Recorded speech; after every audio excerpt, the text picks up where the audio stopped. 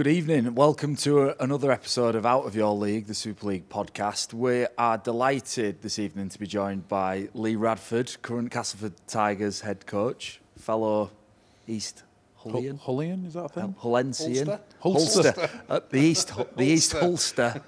Lee Radford. Radders, good to have you over in Manchester. Thank you for having me. Yeah, how are you feeling being outside of the district of Hull for? Very good. I've worn my attire just so everybody knows. Just in case anybody don't recognise me. And he looks cool as well with it, doesn't he?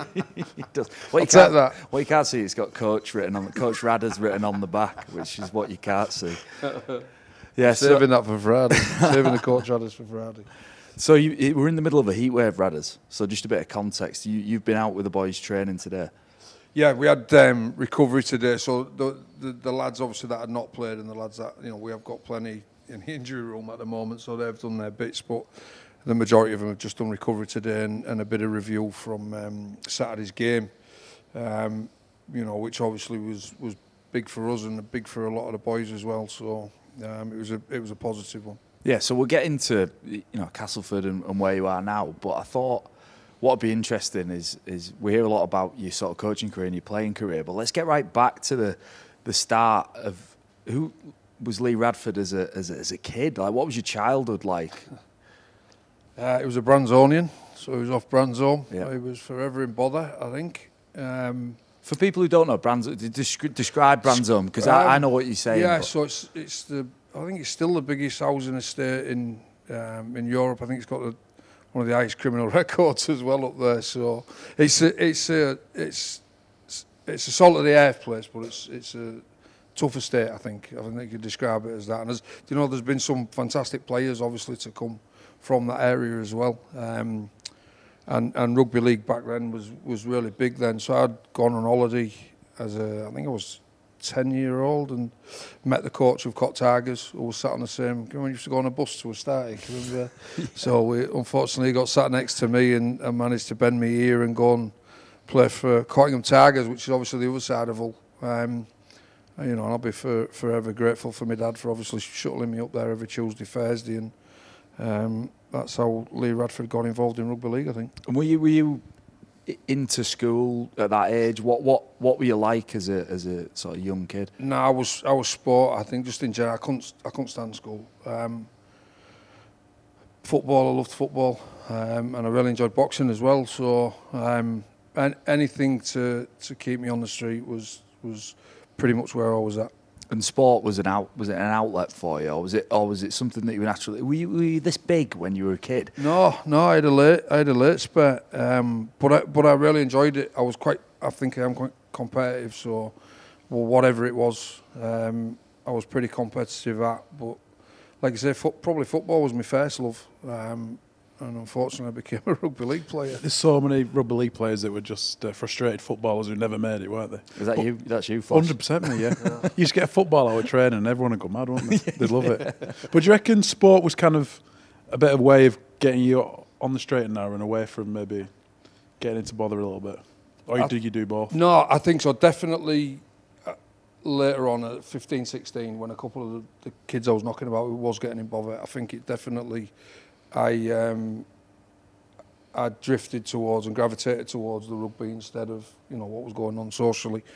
But like I said, it was anything to keep you out. I loved being out on the street, no matter what you was doing. I loved being out on the street. I think that's probably something that's probably changed a little bit in society. You know, you don't have to leave your bedroom to hang about with your mates anymore. Which for us dinosaurs, we can't get our heads around that. Yeah, that's true. And why were you attracted to the sport and not the? Because when you say like the other things, what we're talking about here is girls, drink, antisocial bits, being out and about, and it's just being out and about. Yeah, just But what was it that? Why sport at that point? Because a lot of people don't choose sport at that point, do they? Yeah, I don't. It's probably the same reasons. Now I enjoy physically being active. I enjoyed whether it was running away from somebody or a police or, chase. or running towards somebody. In the case of rugby league, it was whatever it was. I enjoyed the physical element of it, and I enjoyed being out. I couldn't stand being in.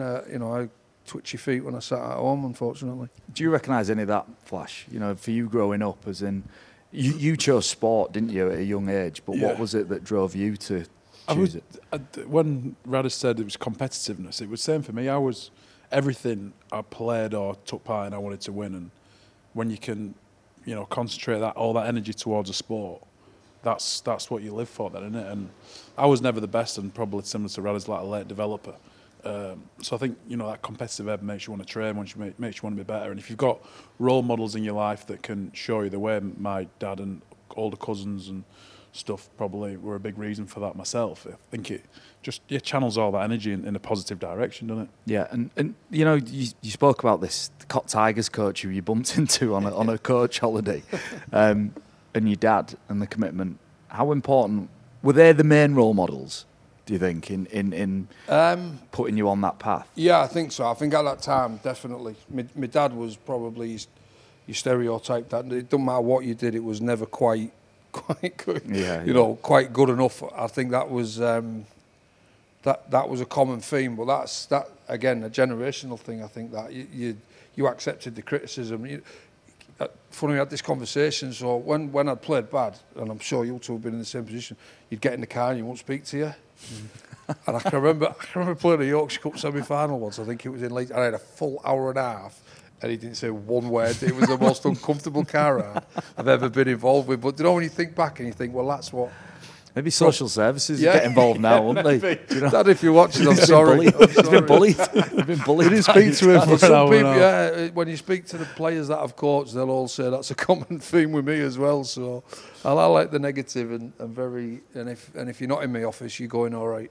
Yeah, and was it tough love then, Radis? Yeah, I think so. Yeah, but you know, one I'm really appreciative of. Definitely. Yeah. And what about you, Mark? You know, that home environment for you. Your dad, obviously, we speak about your dad. As your dad being a player, your dad being a good player as well. Like, how did that? My dad was a bit of a legend in Oldham. Played for Great Britain a few times. So he was always a bit different because I think he saw that I had pressure on me. That because I was Terry's son, I was always had pressure on me. So if I play bad, he'd make me feel better by saying, "Oh, you only dropped it 4 times," you know.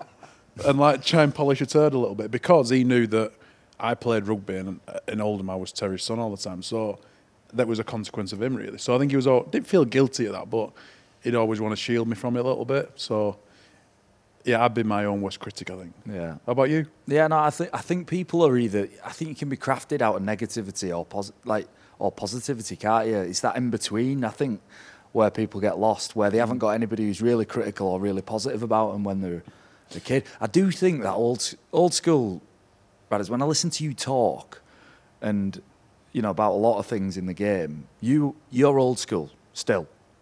Yeah. Aren't you? Yeah, definitely. Yeah, I think I am. Yeah. I think it's a funny one. I got asked last week about the mental health issue, obviously, with what's going on with Jacks at the moment and what's been said. And one of the chaps from the press said, you know, I'm really big on this at the moment. I don't know if he's had issues recently, but it was one of them. And I'm sure you two have been in the changing rooms. Stuff like that.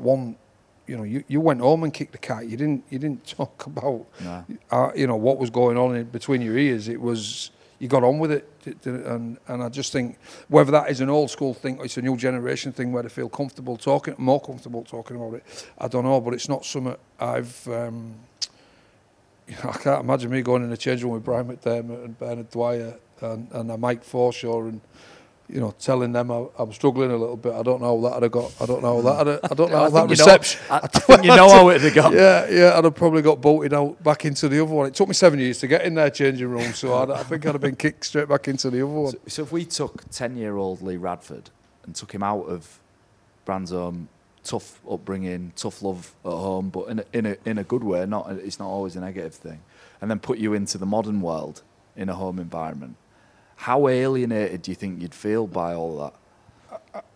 I think I'd have been a bully. Yeah. Genuinely, I think some of the stuff we did back then, you know, wouldn't be acceptable today. I don't think. And it's funny listening to, you know, my assistants, coaches have both got daughters and sons who are that 10 and 12, and you know, some of the things that parents have said to them about their sons, what they've said to the sons and daughters, I'm scratching my head thinking, well, that was an everyday thing that occurred when I was that age. So it's the way of the world, I suppose. At the moment, it's not something I particularly agree with. Whether that's old school or just being a grumpy old man, I generally don't know what that is. Are you resisting? I'm trying my best. The modern world. Yeah, you are. So you've not got TikTok and Instagram? No, I'm not on any form of social media. No, I ain't got a temperament to be on there. I don't think. Well, you're like that, aren't you? You're an old school. Yeah, my dad's old school. My dad was an old school fella. He's a pig farmer, tough fella. Not good at talking. Talk about your feelings. I don't think my dad's strength has ever been maybe talking about how he felt. Give me tough love. There was clear lines with my dad. If I got it wrong, there was consequences. And I think for me, when it was imprinted on me that I had certain things, expectations I had to deliver. And I think there's something in that, but I don't know if it's been lost or what. But it's certainly changed, and I feel like it's changed really quickly as well.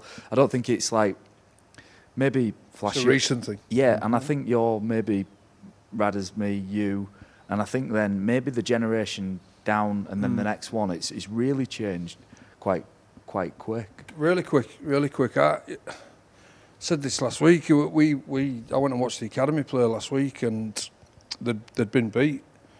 So I love the fact they'd all gone in the changing room straight after the game. Obviously, the opposition team was all getting selfies after the game, which, again, is selfies with the family in the stand. And again, it's not something I'd ever done. Mobile phones and particularly photography mobile phones went out then. And within 10 minutes, our lads had come back out, having been beat, and was then getting selfies. And I also found out, not only had that happened, but some of them had started eating the pizzas after the game before the coach had got in there. So I'd gone from being pretty proud of the fact that they've gone in the change room, got their heads down. It hurts to lose, go home, sulk about it for a day, and then tomorrow comes, you're happy again. It just done. Do you know when you talk about competitiveness? That's been. I don't know where that's been lost. Yeah, that's always been the norm in the dressing rooms I grew up in as a young lad. Was you everything to win, and then when you lose, you're devastated, or you at least won't project that you're not asked having selfies or having pizza. I remember you saying a few years ago, and I won't name the player, but you lost in a playoff semi, and straight afterwards, all he wanted to know was what everyone's wearing fancy dress the next day for Mad Monday. Yeah. And that I remember you telling that story, and it pissed me off for about a couple of hours. Yeah, I struggle with the modern stuff, but I don't know. I think times change, don't they, as well? And we can sound like absolute dinosaurs here, and we probably do. Yeah. We've probably lost 50% of viewers here. Yeah, no, they've switched off already. They switched off. As soon as they saw you in your full training kit, they turned off. But I was trying to think, if the things in the modern game that maybe players are doing now, that if you put that in a changing room with Bernard Dwyer, what do you think would annoy him the most? Do you think it's the post-match, thanks to the fans clapping in front of a stadium? There's what the social media tweet. Sorry about the game. On to next week. Yeah. Fans was awesome. Yeah. Just don't shout out to the boys. Yeah, don't apologise. Just play better. Yeah. Just play better than you did. So that's the we have to get simple Bernard equation. Dwyer in. You need to get that man in here. We'll get Bernard Dwyer in and just go through the social media output of Super League players, and then we'll get him. He can just make a cut, can't he? Say anything worse than this, and you're out. So you talk about tough love, tough upbringing, but a good upbringing. Yeah. And then rugby league at 10 years old, go to Castleford Tigers. Cottingham for people who don't know, Cottingham's a nice part of Hull, isn't it? It's a good spot, and so talk us through that. Then did you at 10? Was that your first time you'd played rugby league? Yeah, no, I'd played it on the fields and in the that sounds daft, but in the streets. But never played it for a team, and never played it at school. But from there, obviously, really enjoyed it. Was okay at it as well, so loved the applaud as well. And then from there, it just became a little bit too much from Bransholm to Cottingham. It's a trek, particularly at 5 o'clock when you're getting there for 6. So when you're training 2 times a week, I ended up going back to Old Boys, the the old Hull boys. And right. training in East Park, I started Hull Boys, with yeah. Jim Brown. And then the year I'd gone there, it divided into Masons, turned into Masons, which obviously your former club. And it was all over a tour to Spain. Our team wanted to go to Spain. They'd raised a lot of money to go to Spain. On the bus. Yeah. Well, Was it the dads who wanted to go to Spain? We'll play like yeah, game and touch on the wanted beach. to go to Spain, I think. So that they ended up splitting from Hull Boys, going to Masons. And it was worth it. It was a fantastic trip, and we ended up doing it for a few years after that. But it's funny, on them trips, you sort of, one of the beauties of this game, you make friends for life, and that was certainly the case on them. Yeah, and then so from there we'll get to Hull Sharks, and the debut for Hull Sharks. But how quickly along the journey were you thinking, or did you ever think, actually this could be something, for me? I'm good at this, or was it something that you stumbled across? Yeah, I think 15, and it came really quick. So I went from signing halfway through being 15 to making my debut at 16 for the first team, and it just come from. There was a bit of disappointment at school level. I never got picked for England schools at under 16, and that was a real drive. It killed me that. And looking back, that's interesting though, isn't it? Yeah. Is it? I feel like young careers need that and a piece of adversity. Don't they? And it's funny when you see that now when kids, and I say this a lot, when kids, we put so much focus on scholarship. When kids don't get selected, obviously I've been involved in the amateur game in a long time. When kids don't get, I've seen kids quit because they've not been selected for either Hull or Rovers. We lose them at 16, and when I look back, I'm thinking, well, that was my motivator. I don't know, obviously wired differently, but that adversity was a kick up the arse for me. And so was that 12 months before you made your first team debut? Yeah. But I genuinely don't think I'd have made my first team debut if that didn't happen. Yeah. And I'm pretty sure you've all had similar experiences at some stage of I won't say adult life because it wasn't, but your not professionals, sort of amateur professional careers. Yeah. What was there a point, Flash, in your young sort of playing career that you think it could have gone one way or the other? Yeah, when I was 16, I was never the best in my team, but there was 2 or 3 lads that signed for clubs, and they go on the national camps and sign for clubs and they do all the scholarship training. And every Sunday we'd play a tough team and they'd cry off. And it used to make me think, why? Because they didn't fancy it, because they were already signed and thought they were already on the way. And that was probably the motivator for me, because I'd play and I'd rip in with my mates, and then I knew that I was more geared for it than they were. And then from that, I kind of got an opportunity and then just took it from there, really. But I think missing out or not being selected drove me to train a bit more or to just try harder, really. Yeah, I think failure builds resilience, doesn't it? And like, we've got to expose young athletes to fail more. And instead of being about the tracksuit and being about getting a contract, about putting out on social media that you've made it. The actual concept of making it, for me, is an alien thing, because throughout my full career, I never felt like I made it.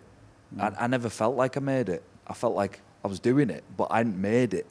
And I think we're too quick to try and put young people into the mindset that they've made it, that they've achieved something. And I think slowing that down and putting adversity in there is just a better way to build some. I think it's difficult to slow down through social media because the minute they get the tracksuit, the minute there's a picture of them there, and that's it, and that's all they're then acknowledged for. Again, a generational thing, I think. Yeah.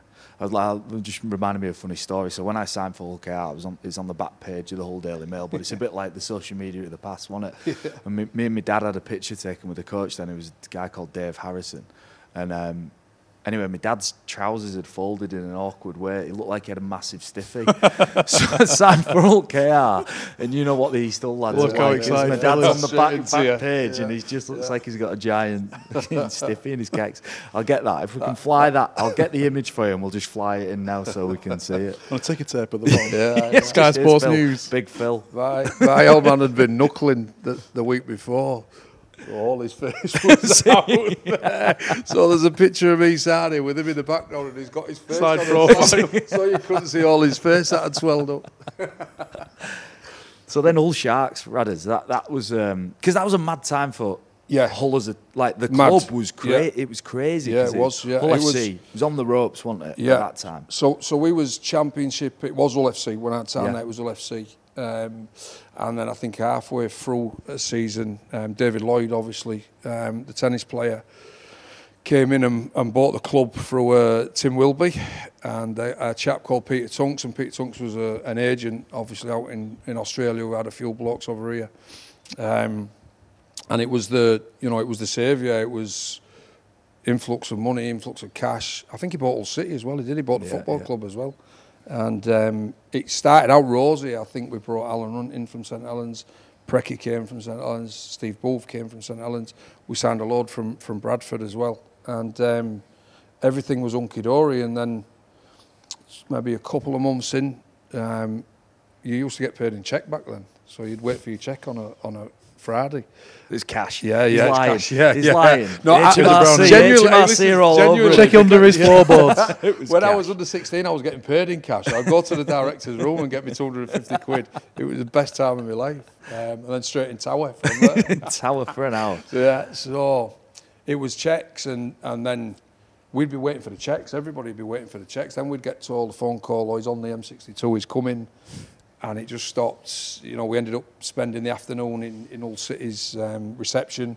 The bed who worked behind there must have been fuming with, we can imagine 30 odd pissed off rugby players that have not been paid. Obviously, some of them had mortgages to pay. At the time, I was fine. I was on peanuts and probably still living off my mum and dad anyway. So it started going pear-shaped pretty quickly. And then I got to play in that championship a little bit. I think I made 7 or 8 games and Bradford came in for me. I'd played Yorkshire with Nobby, Brian Noble, and I met him and Matt Elliott at my house. And they offered me a deal which I agreed to and signed. Then a month or two after, decided I didn't want to go. So I got an agent involved and told him that, look, I want to stay at Hull. I've already signed at Bradford. He said, that's fine, we'll get you out with that deal and we'll keep you at Hull. And it just carried on and on and on. I remember Steve Crooks coming down to a training session saying they want you in the boardroom. Yeah, Crooksy, yeah. And I'd gone up and they said, we need you to sign this today, the contract for Hull FC. And mobile phones weren't about then, so I've been trying to get on the blower to ring the agent to say, what should I do? I think I was only 17, 18 at the time. And thankfully, I just got a photo signing the contract. The Hull Daily Mail again was ready to go. My dad wasn't there resigning this time. And on the night, Lee Radford signs for Hull FC in the Hull Daily Mail. With that, the agent left about 3 answer phone messages on my house phone. Bradford want 100 grand for you if you stay in that Hull. So didn't know what to do.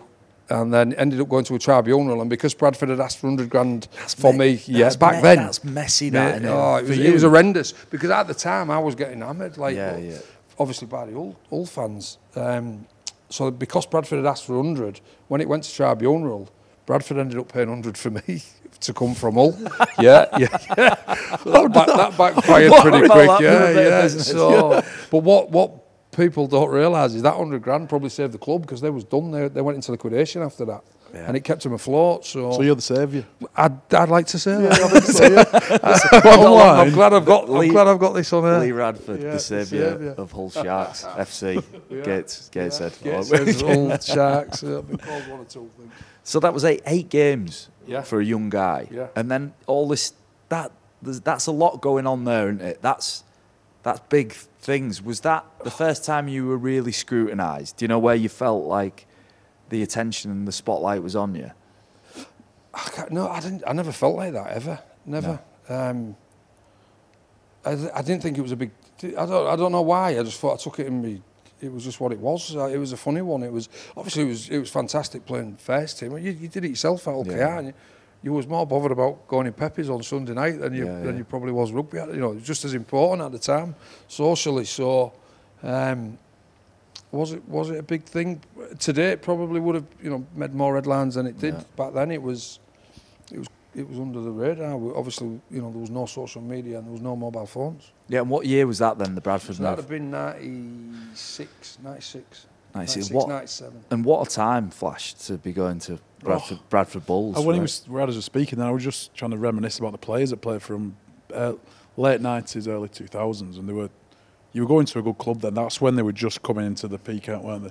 Let's get into it. Who's in the dressing room, Radders? Come on. So it was Jimmy Laws, it was Brian Mack, it was Bernard Dwyer, it was obviously Robbie. We'd signed Henry that year as well, so he had an aura about him at that time. He was the only bloke running about wearing white boots at that time, so he was pretty special. Mick Withers signed the same year, and obviously Scott Naylor had gone from Salford. It was just an hard-assed environment, I think. How did that shape you, just coming in as a lad at 18, played 8 games? How did it shape you going into that dressing room? Yeah, massive. Just the place itself was different. It was a step up in intensity. It was a step up in. It was literally one. I can remember playing Saints I made my Bradford debut on a Saints I think it might have been an Easter Monday, and we'd been hammered, and it was an embarrassing performance. And obviously they'd won it the year before, and they was right up there for contact. And I can remember coming into training the next day at Road and Meadows, and I'd set off at 8 o'clock to get there for an 10:30 start. And I'd gone in, and I can remember seeing a couple of blokes like fall off the rowing machine, like literally. Paul Anderson had steam coming off his head, and I'm thinking, I've got my times wrong here. So I went upstairs to apologise to Matt Elliott in his office, and he said, "No, we're not on till 10:30." The day after the game, like a session that had punished themselves, like you can't imagine that happening anymore either. And it was literally one of them. I either need to change what I'm doing quick, or I'm not going to stay in this environment very long, I think. And was it professionalism, or was just it bang at it? Just listen. The weekend, there was old school. They socialised after a game, but when they came training, it was a different gravy. And what did that do to you then mentally? How quickly did you get up to speed? That day was probably a big drive home by myself, and I better shape up here. I think there's points when you walk into a dressing room, and I felt it like when I was a young guy, I came from Hull to St Helens, and you walk in and you realise what you are doing is not good enough. Yeah. And that's the power of like a strong dressing room or a big club, Flash, isn't it? That moment where you're completely out your depth. It's character. When I was from when I signed at Salford 2016 to when we got to a grand final and Challenge Cup final, I remember looking around the dressing room and seeing lads who've been in played at the big clubs, Warrington, Saints, Wigan, and they'd been in those environments and they'd taken all that the senior players had given them in terms of how to perform, how to train, just expectations. And we had a little bit of success because we'd fed that into the rest of the environment. But when I signed, there was none of that. I think it's character. I think it's that culture that some clubs have, and they keep going. But you need certain figures to kind of really carry the torch for that, don't you? And those days, I think, I sound old now. It's been a real old interview. This I was like 3 granddads. But those days, right? Let's list some names that were in that dressing room. You said Henry Paul, Robbie Paul.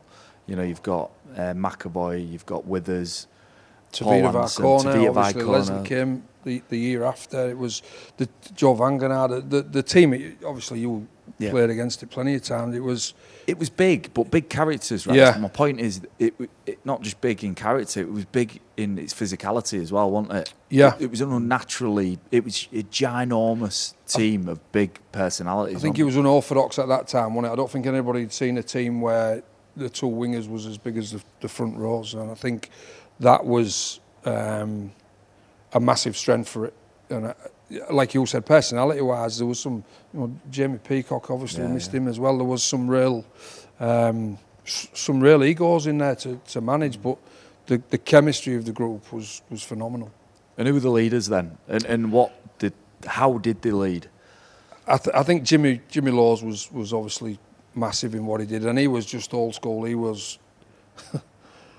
I hope his missus didn't watch it, but he was fall out of a nightclub at 2 o'clock, turn up training the next day and still beat everybody in conditioning. That was, and I ain't joking, that filtered down because Stuart Fielding 6 years later could do that. He could walk out of a nightclub and still win the conditioning. And I don't know whether that was a mental thing or it was just physically that fit. That they had an influence on you know, the likes of Paul Deacon, the likes of Leon Price, certainly myself and Stuart Fielding, that came up, you know, your Rob Parkers, that filtered through before them, I think. I think it's a real powerful thing when your best players or your best performing athletes, whatever it is, are the most influential as well and strongest characters. Yeah, and I think the example you set by turning up not at your best and then producing your best is massive. Yeah. You know, and I think that gets lost a bit. I always remember there was a time at Saints and St Helens in, I think it was 2005, signed Vinnie Anderson, who was playing for New Zealand at the time, and an amazing player, like class player. He didn't drink, he didn't really socialise an awful lot with the lads, and I remember going out with Wello on a Sunday and we got smashed and turned up to train on a Monday, and we were doing shuttles and I blitzed him and I felt bad. And, you know, I was dehydrated. I just felt awful, and I blitzed him. And I remember looking at him and thinking, "I got you covered here. Yeah. Like you can't even come. You will not come near me." You know? Yeah. And there's something in. We were chatting off air about, you know, habits players have. I think maybe one of the things, the big things that we can teach younger players is the ability to perform when things aren't ideal, aren't perfect. It's representative of a game situation. So when you're not at your best because you're hungover. I'm not saying this is right, but when you're not at your best because you're hungover and you still turn up and give it your best. Well, on a match day when you've got an injury or you've done a lot of tackling or you're not playing that well and you're down to 12 men, that's a similar kind of trigger in your brain that you need to turn up and you need to perform and you need to get the best out of yourself. So I think you can kind of use those skills that you do on a Monday morning from being hungover that you can take into a game to a certain extent. We're not saying get drunk and play the day after. Not the day after. No, we're not. Well, give it 24 hours. Yeah, Paul Wellens' his mantra was, I think it was train dry, play wet. So he was consciously dehydrating himself at the start of a week and then gradually building up his hydration towards the back end of the week. But that would have been some time at Bradford, because that was a successful team as well, wasn't it? It's not, I know we're speaking lightheartedly about the social stuff. I think at that era, all clubs were in a similar boat with that, but it was an exceptional team, wasn't it? Yeah, I think it was an elite environment at that time. I think it was a little bit ahead of its, you know, with what it was doing, pre-season camps. You know, we had a full-time kit man. You'd rock up. I won't rock up like this. I'd rock up in your normal gear. Are you sure? Yeah. Well, I used to go in my Bradford gear just in case they didn't know who I was, obviously. So you'd go. Your kit was laid out for you. Your boots was ready to go. The facilities and what they spent on facilities was, you know, heavy at that time. When you looked around different clubs, it was an elite environment with the elitist players, I think. And what year did you get there, Flash? I was there 2004, 5, 6, just as a academy. But could you see, was that still there then? Yeah, I would. Sometimes the big clubs would have the young kids training and be tackling bags or just carrying the water or doing whatever. And I would be around these kind of characters, and it kind of just observing how they operated was quite big for me. And you do a conditioning session on the rower, and one thing that stuck out to me was there'd be lads being sick, internationals being sick, and I was thinking, he's already really fit, but then he's pushing his body, so he's spewing up. And that kind of stuck with me that I had to do the same, because that's the mentality they had to be the best. And it was eye-opening for me at the time, massively so. Was one of the iconic teams of Super League, Brad, is that? Yeah, I think the all-three side was, we did the treble that year. I think it was the first time it had been done. I think that was... And I probably, you've done the same. You know, when you get off a bus and you think you're 10 points up before you've even got your kit on, it was literally one. And I don't know whether I felt like that because when I got off the bus, there was a bloke stood there and a bloke who's that big, and it was just or it was a confidence thing because of how hard I knew they'd worked. It was, I don't know, a bit of an aura about that. 2003 side, I felt had a bit of an aura about it. How much did that imprint on you as a coach? We'll get on to talking about you as a coach, but I look at your teams and I see big outside backs, and I see whether that's by design or by who you've recruited or by chance they've just been there. But do you think that's imprinted on your subconscious somewhere? Possibly, yeah.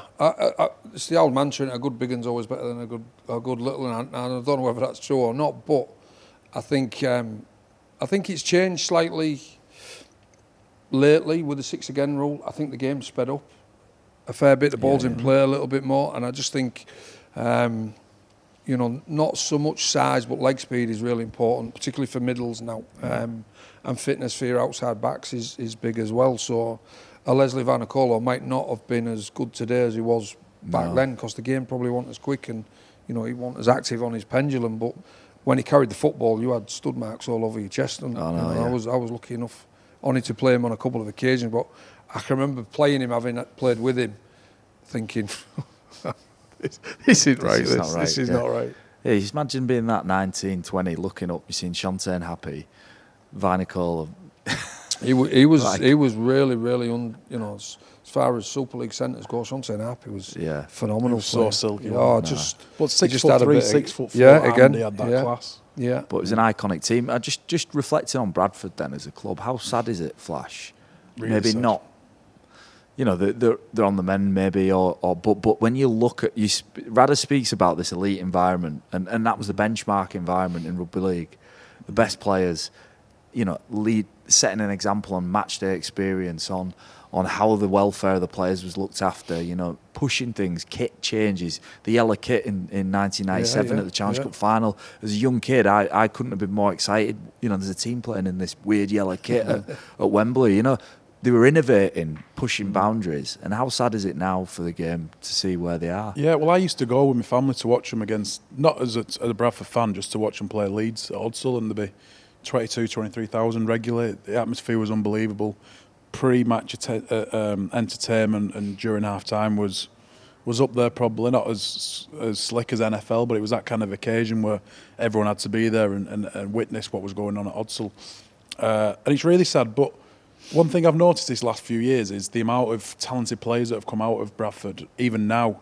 So you look at your Batemans, Whitehead, obviously the Burgess brothers, Truman, and there's plenty more. But the longer that Bradford aren't in Super League and they're not a force, I think you'll see that kind of talent from Bradford dwindle a little bit. And I think it'd be really sad for the game if we haven't got a Super League club in Bradford, because they were once a powerhouse club, probably a household name in rugby and sport in the country. And I think a strong Bradford is better for Super League in the game. Yeah, special time in your life, that, Radders.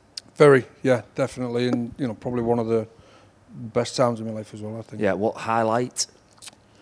World Club Challenge. The 05 Grand Final was the one that was my last game, and that was everybody's last. I think there was 9 players leaving at that point. Is that when Moz played? That's when Moz played. That's when Andy Lynch got dropped for Moz. Yeah. It's funny.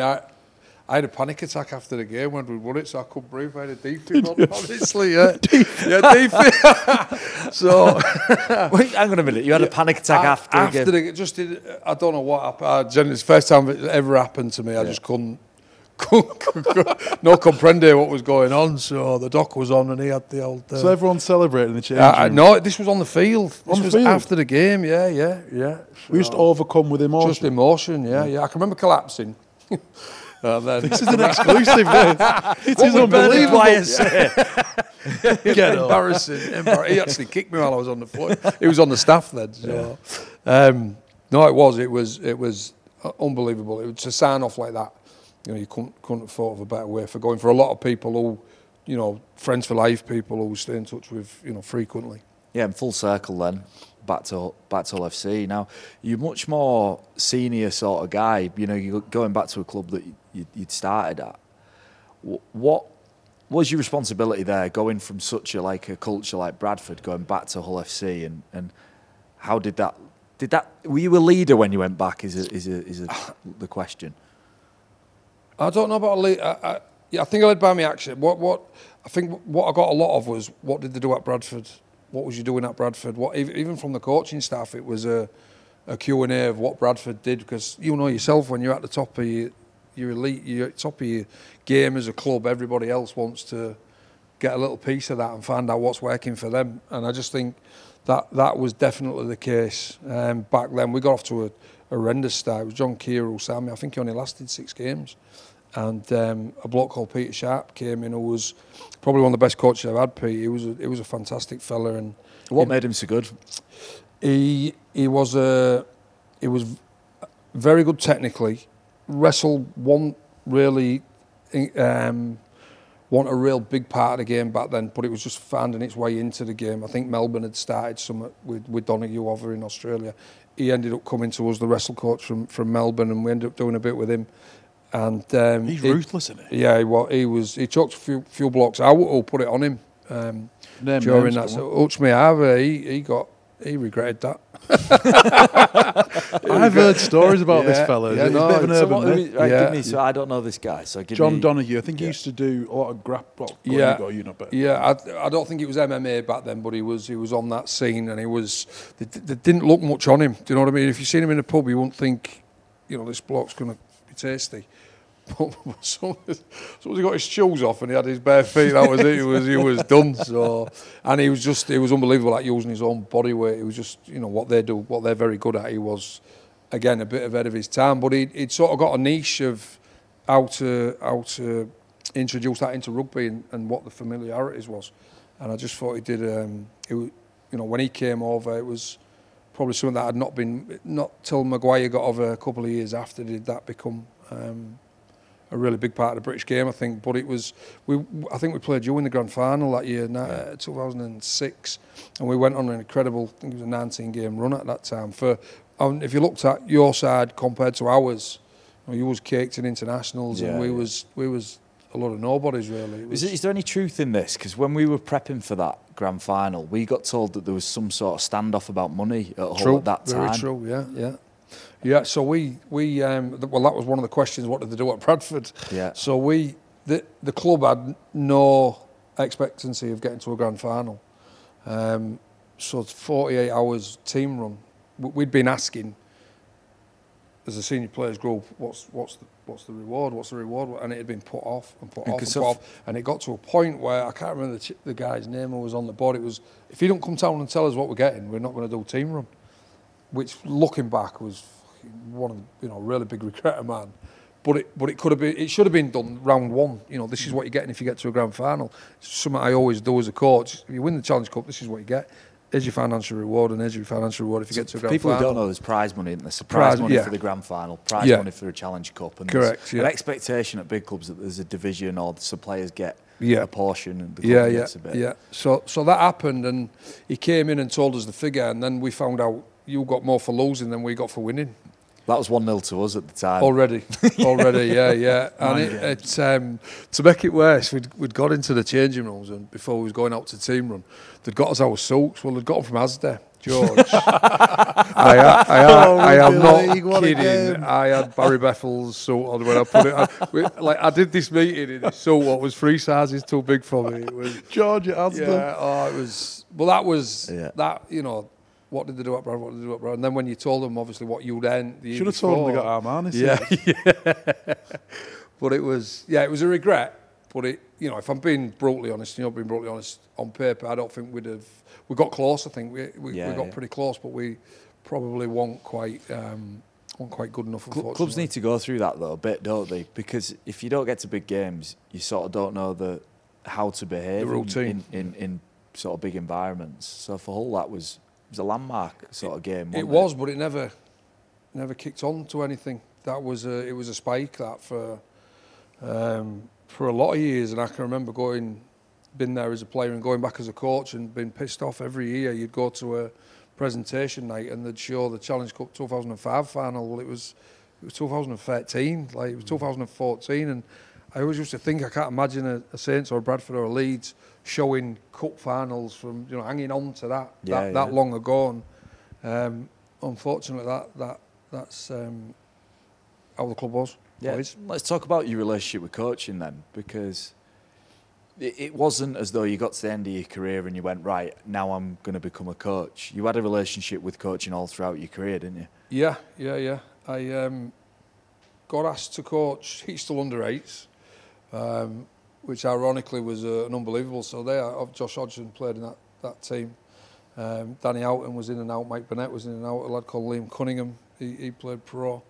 Scott Spavin played at Hull KR. We ended up getting 8 that made it professional from that team. I took them from under 8s to under 16. So that was. So you were coaching them? Yeah. That's big. Well, imagine an 8-year-old kid. You know when you think about this now. So I was coaching them, and then in my second year I got asked to do the first team. So I was doing the under 8s or 10s or whatever it was at that time, and then the first team as well. So I used to say to my missus all the time, this is what I want to do when I finish, so it'll be worth it.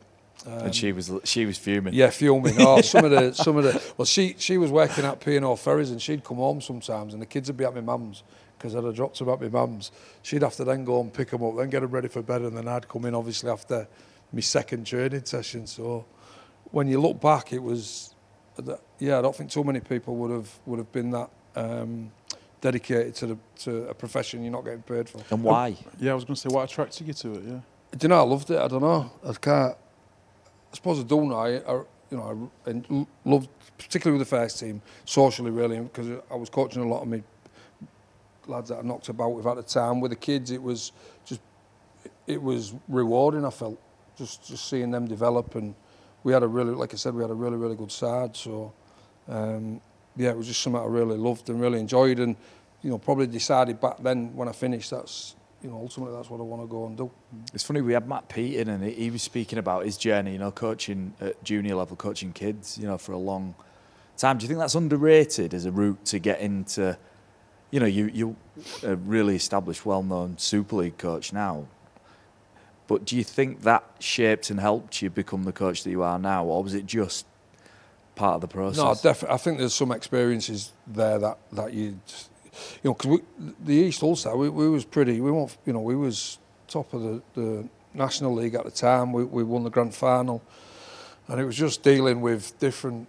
You just mentioned Gary Williams there, the lunatic. We had to pick him up from prison some Saturdays to come and have a run out for us. It was just dealing. When people speak about dealing with characters at the level we're at now or involved in now.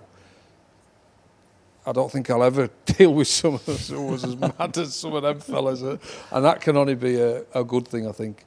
And then from that, so you're coaching the first team and junior rugby, and then obviously your playing career is coming to a finish. What was that always sharp in your mind that you wanted then to go into coach at Hull? Not so much at Hull, just coaching in general. I think the opportunity came at Hull when Richard Agar went and Adam Pearson came in. He employed Peter Gentle from Australia, Sean McRae. Sean McRae was director of rugby. And Sean McRae didn't. He'd have been a sideline. Oh, he was in the box. He was Sean commentating. McRae, Sean, he was commentating. He was different bomber. He's talked his way through a career and done you've got to tip your hat to somebody who can delegate as well as that. You've got nothing but admiration for.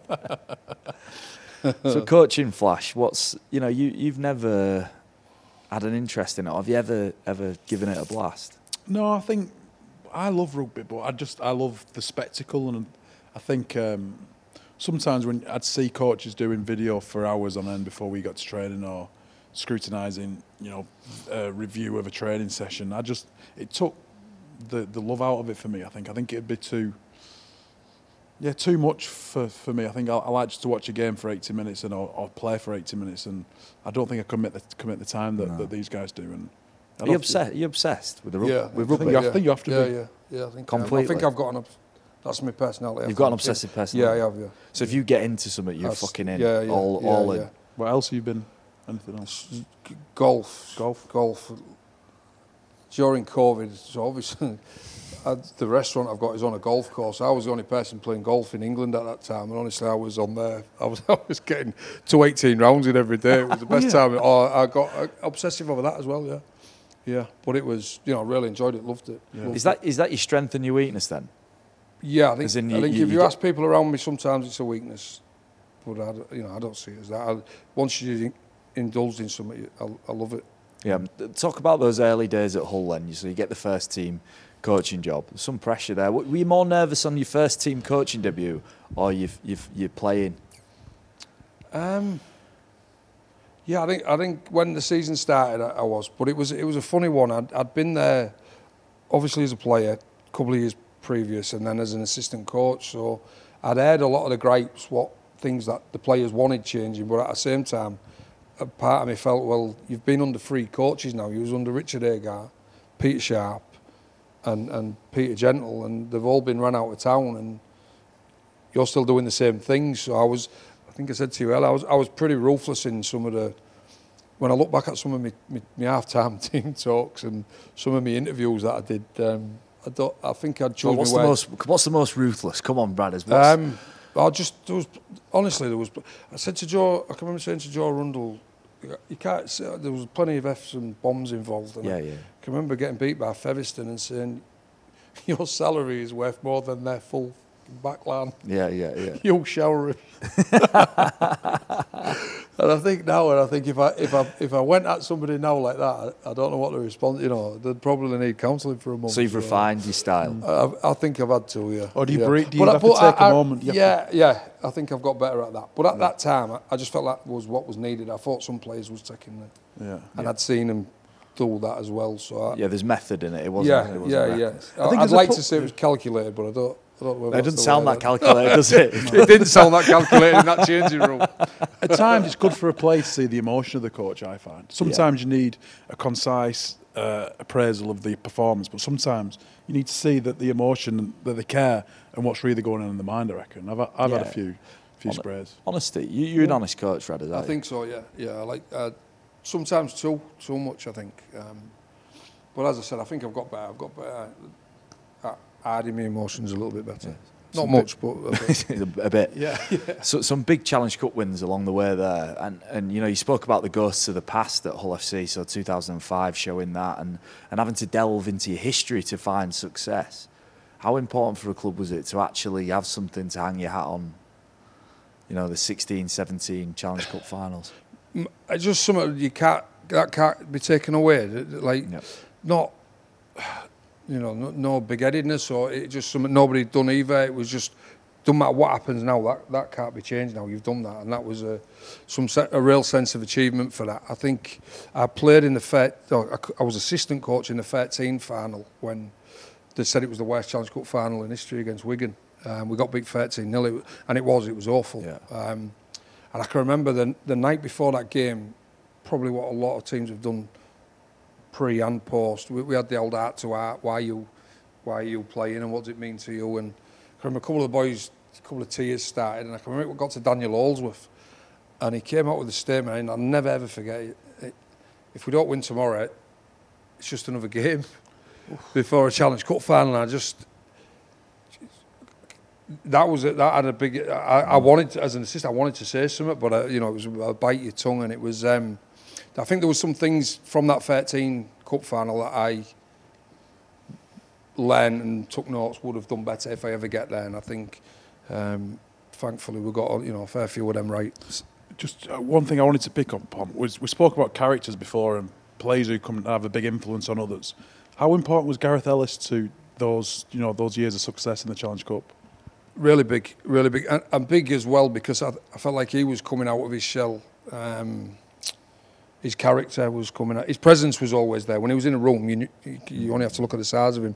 He's in a room. But I handed him the captaincy, Gaz, and he isn't a natural speaker amongst people. He's got so much better at it now, obviously. But at that time, it was all learning in progress, I suppose. But what he did on the field, there's not many you've played with that you stand next to and you're a little bit in awe of. He was one of them. And you talk about challenges. He used to thrive on being an underdog and having some, his leg hanging off and getting through that and still getting over his opposite number. You'd watch him do team running and you'd think, God, he looks busted to bits here. I'm not going to get 40 minutes out of this bloke tomorrow. And 80 minutes in, he's still whacking blokes and that's. I've spoke with Gaz about this. He had a similar. That's very similar to Martin, I think. So, no matter what Gaz did, it was not quite good enough, but it did all right. It did all right. So there's great memories there at Hull, and you're learning all the time. But there's a harsh reality to the job that you do, isn't there? That is there an inevitability that at some stage you're going to get flicked?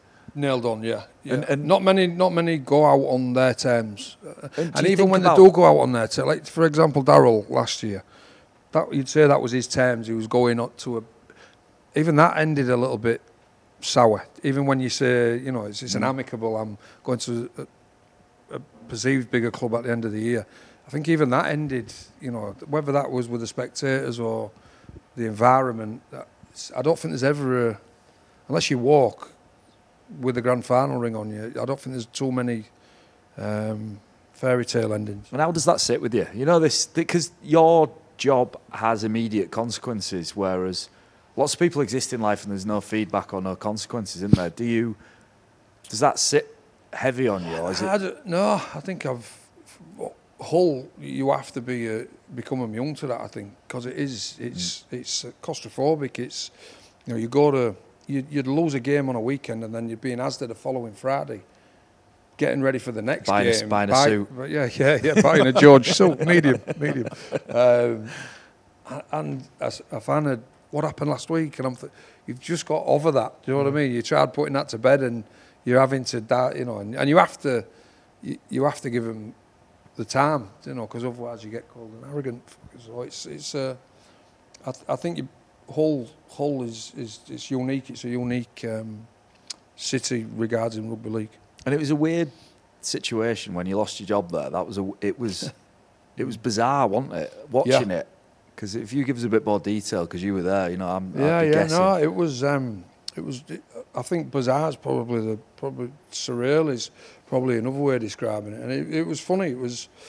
My missus never comes to watch the games, and she came to that one for some. And I'll never know why. It was. I don't know. I genuinely don't know. But it was obviously I'd come down after the game, sat in the changing rooms waiting. There's two sets of changing rooms at the KC. One where the staff sit and one where the players sit. And I was waiting for the players to come in off the field. And the CEO James Clark said, "Oh, Adam, give it the old one of them," and that had never happened before. So that was then I got ushered off into a small bar, and obviously Adam said, "Look, I'm going to have to make a change," and it was one of them. Not a problem. I understand. It was a horrendous performance. The couple of years before, we'd had a couple of collapsing performances where they'd give in, and I think looking back, it was the right time, and it was the right time for me. Though my pride, I wouldn't have quit. But it was, it generally was the right time. Was it the right way of doing it? Definitely not. So having been told that, I then go into the changing rooms to tell the boys. Then I go into the other changing rooms again with the staff, thanked all the staff. And then I'm thinking, my missus is here. So I goes out with Capelli Asina, and she found out obviously she was in the clubhouse, in the bar, and she found out on the TV. So that was... I was more worried about her than I was myself. Do you know what I mean? It was just one of the, it was one of them things for me. But for her, it was when she don't go, she'll never come to another game, never game again. I think so.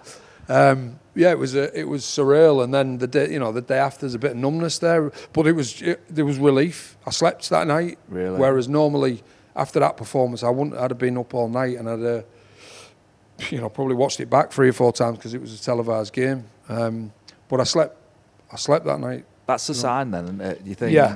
Yeah, I think so. Yeah. And what did you do? You forgive?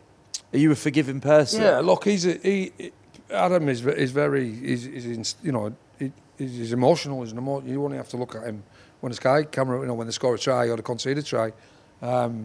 Because I'd had that relationship with him, I knew what Adam was like, and.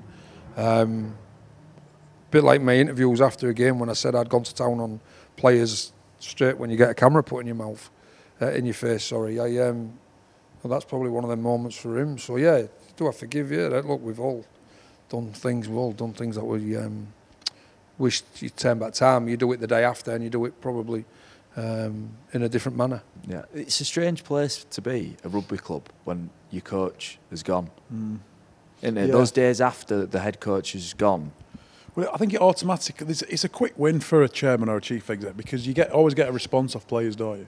I think you're doing it because everyone's on edge. They're like, "Oh, does this new coach like me? I need to impress." And I think you get a little rise out of place, but it's only short term.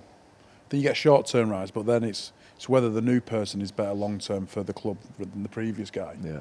But it's a weird place, you're right. Yeah. What's the biggest mistake, Radders, do you think? If you made any mistakes then in that first stint as a head coach, what do you think was the biggest thing now if you had to take forward into your future sort of coaching career? What was the one thing that you... Probably my abruptness, and I had to tone it down. I wouldn't have lasted. I wouldn't have got 7 years there, being how I was them first 2 years. I had to pull back from the media, what I was saying in the media, and probably what I was saying in front of the group as well. I was too direct and too to the point, I think. So obviously you're out of work at this point, and then when do you start thinking about? Did you need to get back into work, or did you have a period where you think, right, COVID happened the Wednesday, so we all the country went into lockdown. So you started playing golf three times a day? Playing golf, yeah. So literally it was handicap came down. Yeah, alcoholic and an unbelievable golfer at that point. Sounds like John Daly. But it was so that happened, and then where we are, it was a niche. So you could sell takeaway alcohol.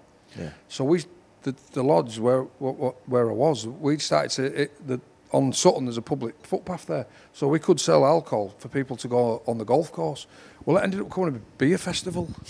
So I ended up getting doormen I ended up getting like eight doormen to manage people on this golf course. It was the best year, honestly. It was during that time I had agreed to go to Dallas, rugby union, obviously, but at the time I'm thinking, well, this is I don't want this to end. This COVID's the best thing I shouldn't say that.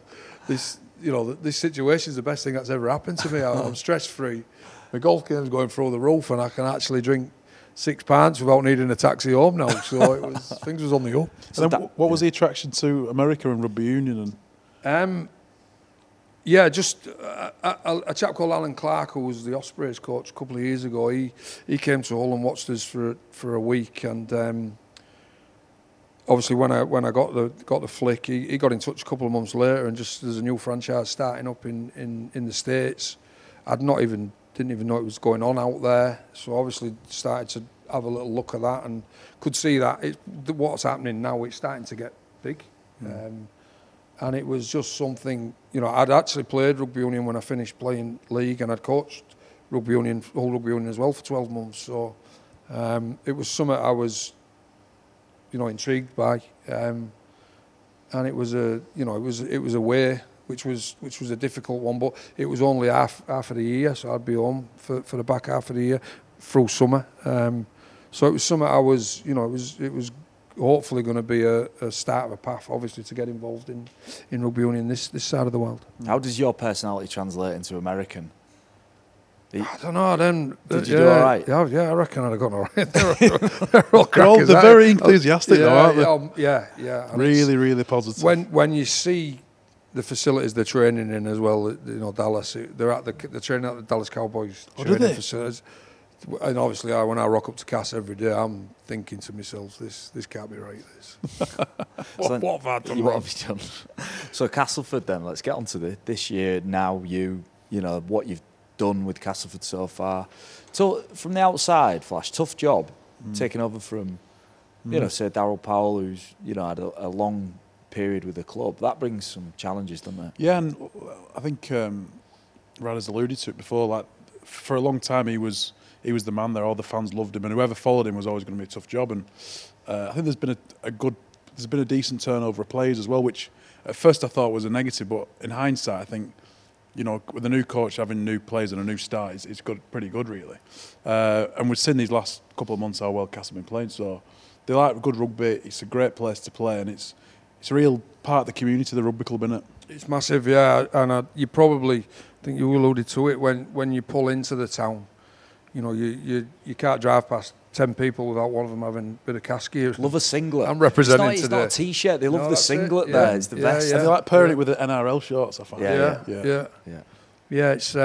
It's rugby mad. And when I always remember 17 when there was flying, and I can remember we'd go to Brid or Scarborough for a day in the summer, and just the amount of people in Cass gear I think that was obviously their holiday venue at that point, but it was, when they're doing well and the club's doing well, the town's buzzing, I think. Yeah. And how do you rate the starts of the year for you guys? Like, out of 10? Yeah, the start was horrendous. Yeah.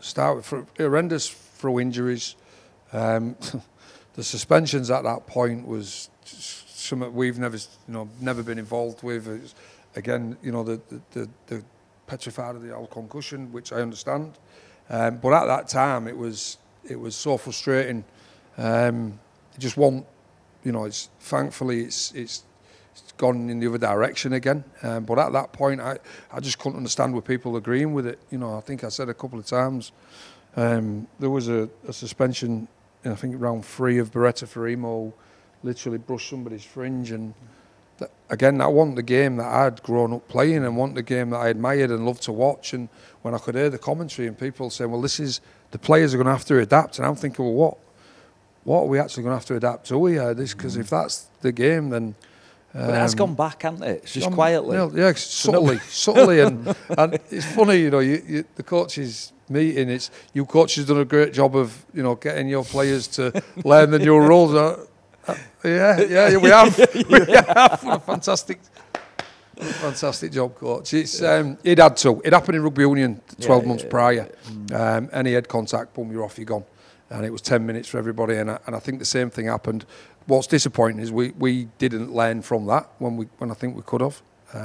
But I understand it. I understand we've only got one insurance company, and that insurance company is very, very fragile in terms of where the concussion is going. So we have to do right by the players. And I think the protocols that are in place are a significant improvement of what's gone before us. But that 6-round period was crazy, and could have cost somebody a job. Genuinely, I think we was top of the league for sending offs, top of the league for yellow cards, but bottom of the league. That's a bad and combo. You know what? You get a twitchy chairman that can lose somebody a job. And thankfully, it's like I said, the dust seems to have settled and the waves have calmed a bit. Well, let's talk about the last 6 weeks. Let's say you've got to be delighted really with the effort from your team, the output that your team, the rugby that you're playing has been great. Yeah, pleased, really pleased, and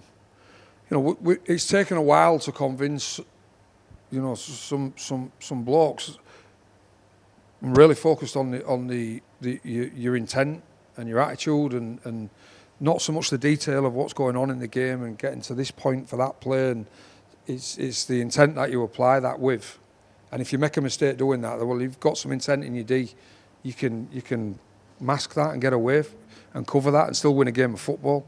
And I think there's been some real buy-in from that over the last sort of month and a half in their effort areas. Whether that be kick chase or whether that be getting off the ground when you're under fatigue, they've really bought into that these last 4 or 5 weeks, 6 weeks. I don't think it's a coincidence we've picked up results during that period as well. You always find that the attitude and intent is going well for a team when you've got injury, suspensions, lads playing out of position. There was Greg Egan in the half. Yeah. Like Wally Lewis out there. Yeah. And you still find a way to win. Yeah. If things are going against you and you kind of find a why to win, that's a real good test, I think. Rugby league you can be as technical as you like with rugby league, but actually you can be as simple as you like as well. And there's a balance to be had, isn't there? There's being deeply technical, but also having the simple things right and the effort areas in the game, the physicality of the game, for me, never really changes. We change the techniques and we change certain things. The rules. Yeah, no, exactly. But we're tinkering with all these bits. But underpinning the best teams in the competition, Wigan and St Helens, is effort. Yeah, it is intent as well. And I think that's in any sport, in any walk of life. The people that you had or have admiration for, teams you have admiration for, have got that in abundance. And I think I don't think that will change. And trying to get that every week is a difficult thing. And the teams that do nigh on win the competition most seasons, the team that's done it the best over the last 4 years have won the competition over the last 4 years in St Helens. They're you looked at some of their efforts early on in the season, particularly on sort of the kick chase and things like that, and blokes that had just made 3 tackles previous and still, tear-assing down there. It's admirable. And when you're shifting mentality a little bit in a group of players from the technical and the detail and the focus being on that to the core of what we do as a game, that's been. I didn't think it'd be that as challenging as it has, trying to ingrain that. Yeah, it's funny, we were having a chat, we were with Johnny Bairstow, the England cricketer today, and we said about intent, and he's been playing really well for England, and one thing he said, and it just sort of stuck with me when you were saying about just having intent about what you do, is, he'd go into bat and he'd just be, just trying to get in, play it safe, or, just try and get his bat on the ball, and then he had a change in mindset, and he went, I'm just going to fucking twat this. Do you know what I mean? Yeah. And sometimes in rugby, like Gaz Ellis just thinks I'm going to whack you, doesn't he? He don't think I'm going to get my right foot in this position. Yeah. So intent is infectious, and intent sometimes just is the only way, isn't it? Because you played with intent. You played your whole career with intent, Radders. That's because I wasn't very good technically. Is that what it was? But do you know what? There's been you can name so many players that have had that, and you've got so much admiration for them and their effort areas. It's competitiveness again. Trying to ingrain that in the team, the club, the youth, whatever that is. That's one of the most difficult challenges as a coach, I think. Yeah, and Flash Cass this year. Where can you see him getting to? There's a big chunk in the mix for the playoffs, isn't there? Yeah. I think start of the season you probably didn't think they'd made the playoffs, but the way they're going now and on the day, they're a match for anyone. I think the top two are going to be hard to beat. I think Wigan and Saints I think Wigan have been really impressive how they've kicked on this year. They've been so much better than the previous years, and Saints are Saints. But I think Huddersfield have been good. Cass, obviously, Catalan. I think they're all kind of battling just to compete with the top two for me. And the aim, Radders, is to just get your timing right this year, isn't it? Get players back. I've seen that happen. Where you just sneak in and the 05 season we crept into the top six and went on I think it was an 11-game winning streak and won the grand final that year. It's, that can happen, but I'm a realist that there's only 4 clubs ever won the grand final, and that tells you how difficult it is to break that.